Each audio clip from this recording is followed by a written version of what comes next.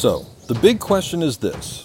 How are pitching coaches like us, who aren't lazy and driven by our ego, who actually care about getting every player better, how do we coach in a way that lets us break free from the status quo, see things differently, and impact each one of our players for the better, all while changing the landscape of this game?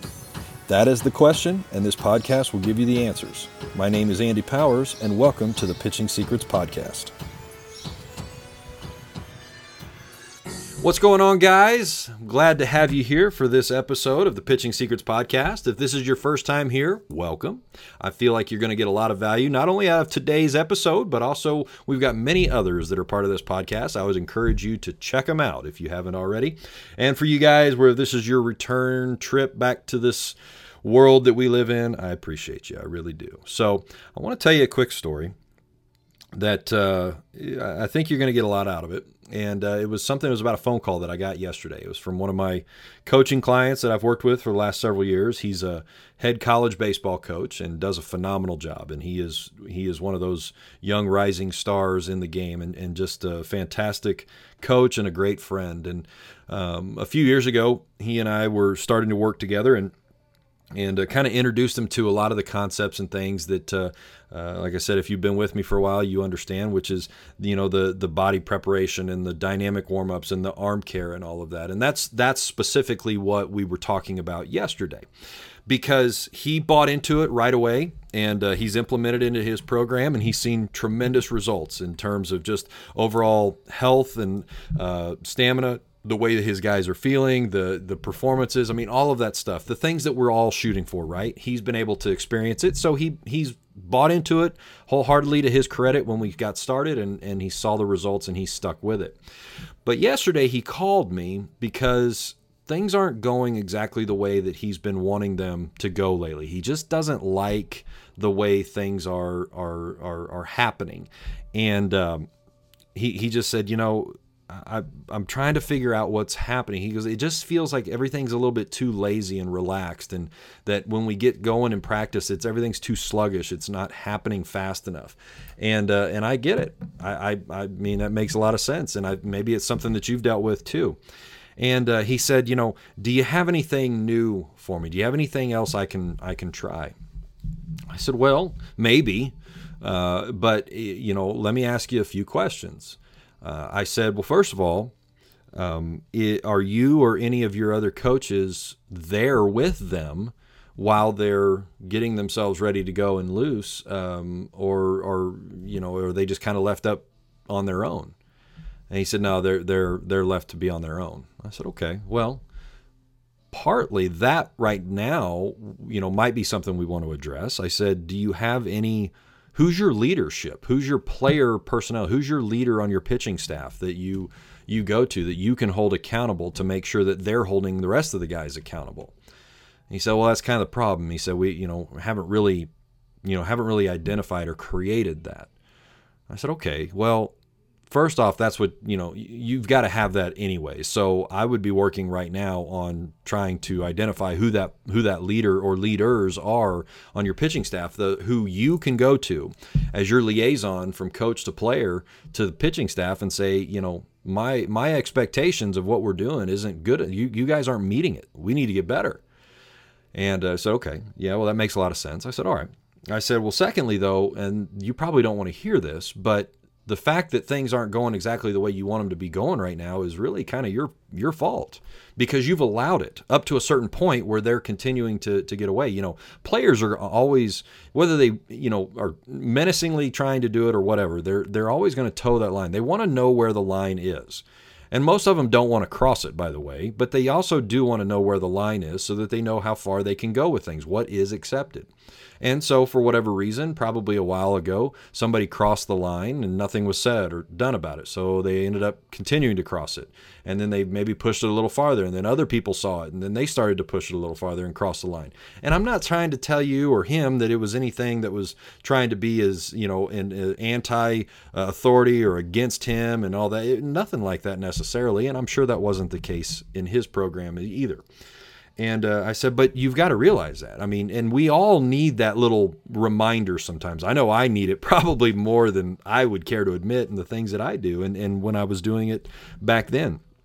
And I said that, so that's something you can correct today. When he was on his way to practice, I said, you can deal with that today and address it, that you're not happy and then this isn't acceptable and you're taking the responsibility and the blame for it, but it stops now.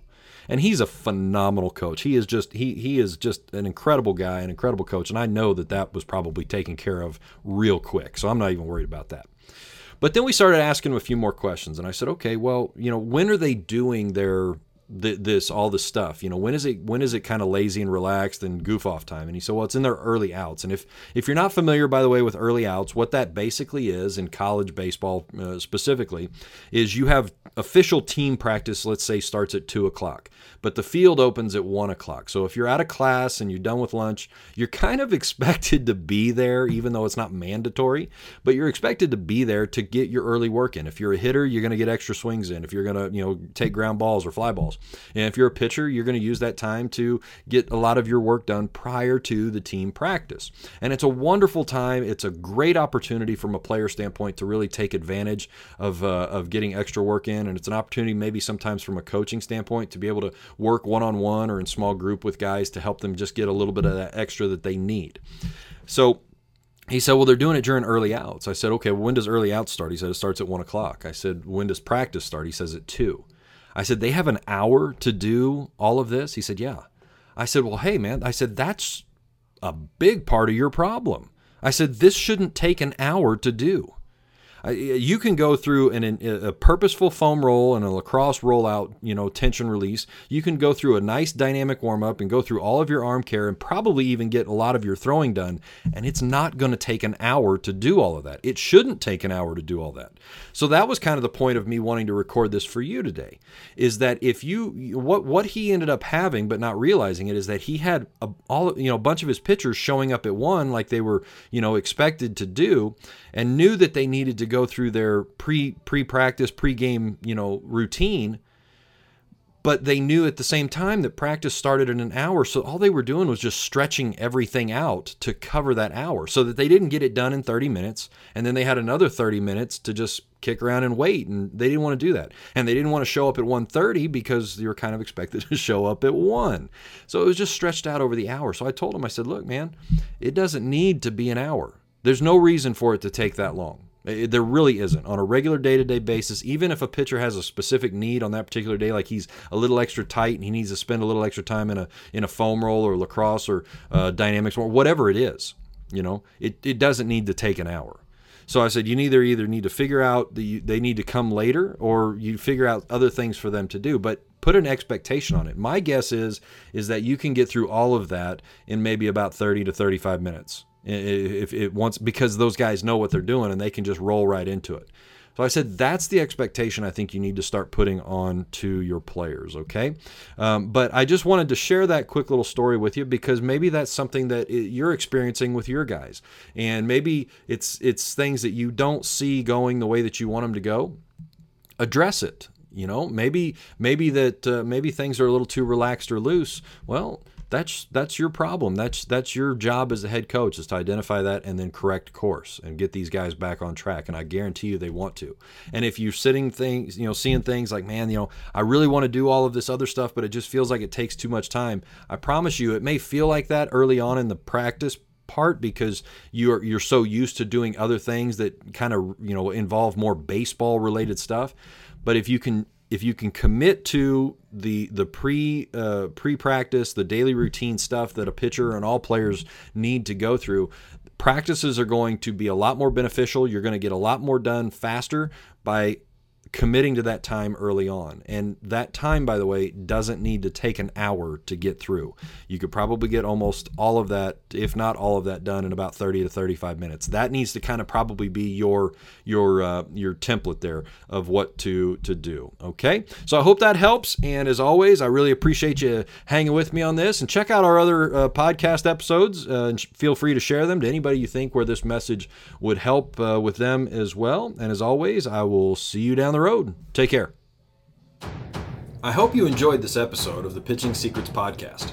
If you want to learn more secrets to enhancing your pitching coach abilities and add to your playbooks, all while breaking free from today's status quo of coaching, then I want you to join me in my movement to becoming a pitching boss. To start, I'd like to give you a free 3-day masterclass for pitching coaches. In this masterclass, we will take a deep dive together on arm care, creating your daily routine, and developing your pitching staff rotation. Go to pitchingcoachmasterclass.com and sign up today to get started.